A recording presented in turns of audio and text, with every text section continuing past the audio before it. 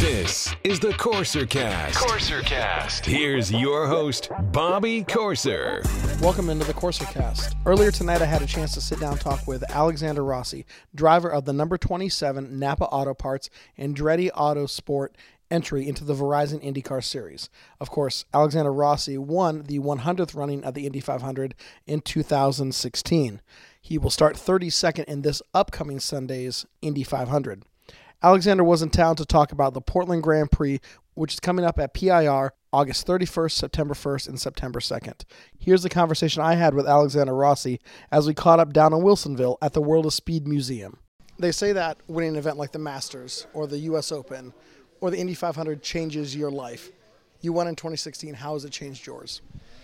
You know, from a personal perspective, not a whole lot, but from a professional perspective, I think just the opportunities that have presented themselves, probably wouldn't have come otherwise, and that's a really unique thing to be able to say because, I came into the Verizon IndyCar Series on a one-year deal with Andretti Autosport, and after winning the 500, having Napa Auto Parts come on board kind of as a last-minute deal, we've expanded that relationship. I've continued my contract with Andretti Autosport. I've developed my relationship with Honda, and those are all things that I don't think necessarily would have happened had the 500 not happened. So it's impossible to say, but I truly believe from a professional perspective that a lot of opportunities were opened in my career, and from that standpoint, I'm very, very grateful. Let's fast forward to yesterday. You go in at 10th, and then something happens during a qualifying run. You end up 32nd. I saw earlier today that you said maybe you had a tire go low or you were dealing with something. Just take me through the 4 laps. We left pit lane, and we knew that, we had just missed the Fast 9 by a couple of hundredths, and we knew that we had a car truly to be kind of in the top 2 rows, I thought. But conditions prevented us from being in the Fast 9, so we rolled out, and I was expecting to kind of be 10th. And on the warm-up lap, the car felt off, and you never really know, but the Indianapolis Motor Speedway is a very sensitive place, so I didn't know whether it was wind or temperature, so I tried to continue the run, and I got kind of a lap and a half in and knew something was pretty wrong. So it was just about kind of bringing the car home and not really overextending ourselves too much because we were already in the show. That was guaranteed from Saturday. And within about 15 minutes of completing the run, we found out we had a cut front tire. So we had a right front tire that was losing pressure as the run was going on. So that made it pretty near on impossible to do anything special. So we started 32nd, which is the way the cards fall sometimes, and we know that we didn't qualify there on pace, right? So we have a lot of confidence going into next weekend, and we have the full belief that we have a car capable of winning the race, and that's our full intention. So that was kind of my next question. You guys know that you're fast. Had it not been for a cut tire, you probably would have been 10, 11, somewhere in there. But you're no stranger to the back of the field. So that has to give you just a little bit of confidence knowing that you know how to deal with that traffic and deal with that situation. Yeah, absolutely. This is obviously a new car for all of us, and it's been very unique in traffic this year specifically. So today, actually, Monday, the final real practice that we had was a huge day for us. We made a lot of good gains, so I feel a lot more confident in our car than I did 12 hours ago. So, I'm going into Sunday knowing that we can drive to the front, and that's, like I said, that's what we plan on doing. Being a 500 champion, you had mentioned it here up on the podium, the pageantry before the race starts. What's going through your mind as a driver and as a fan of auto racing?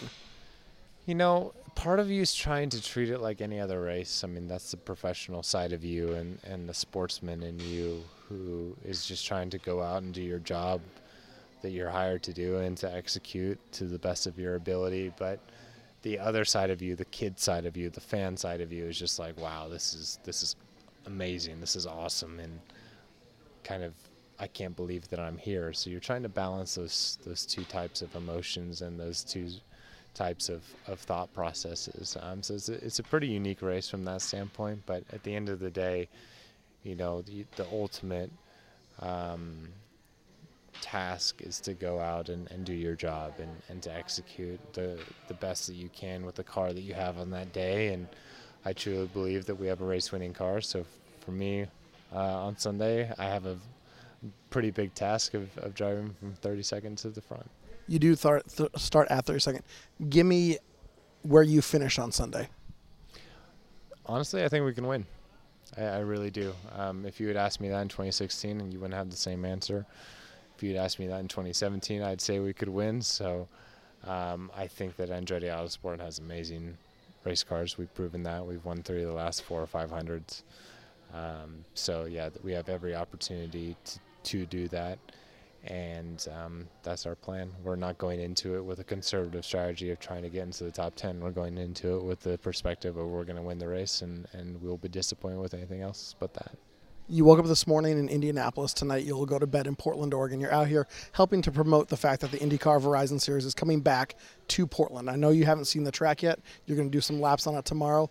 But just based on the questions you got tonight on the podium, talk about the fans and the fact that, the Northwest is really kind of a hotbed of racing. We haven't had a race here in a long time. There's no longer a Vancouver race as well. So if you're an IndyCar fan, you have to go to Sonoma or you have to go to Texas for the next closest one. Talk about the relationship the fans have with you guys. Man, I was so impressed and surprised with the level of questions and the detail and the knowledge that the people that came out here tonight had, and that's truly very exciting for us as drivers to see. I mean, obviously it's great to have a new race on the calendar, to come to a new market, but to have that on top of people who are truly excited for us to come here is kind of the lottery, and that's what we hope for and we wish for, and we expect the series to kind of deliver. So it's great that the Verizon IndyCar Series is coming back to Portland, to the Portland International Raceway, and we look forward to putting on an awesome show for all of the fans. You drove some time in F1, and a lot of those courses are permanent road courses, which is nice. That's what Portland is. Portland also doesn't have a lot of elevation change. You're a strong road course driver. Just talk about the fact that you finally get to drive on a solid course, not the temporary street courses. I'm excited, man. Road courses, permanent road courses are my bread and butter, so I look forward to coming here. I love that when another one is added. I was disappointed that Watkins Glen was removed, but the fact that it was replaced with Portland is great, and it's an even better thing for me being from Northern California.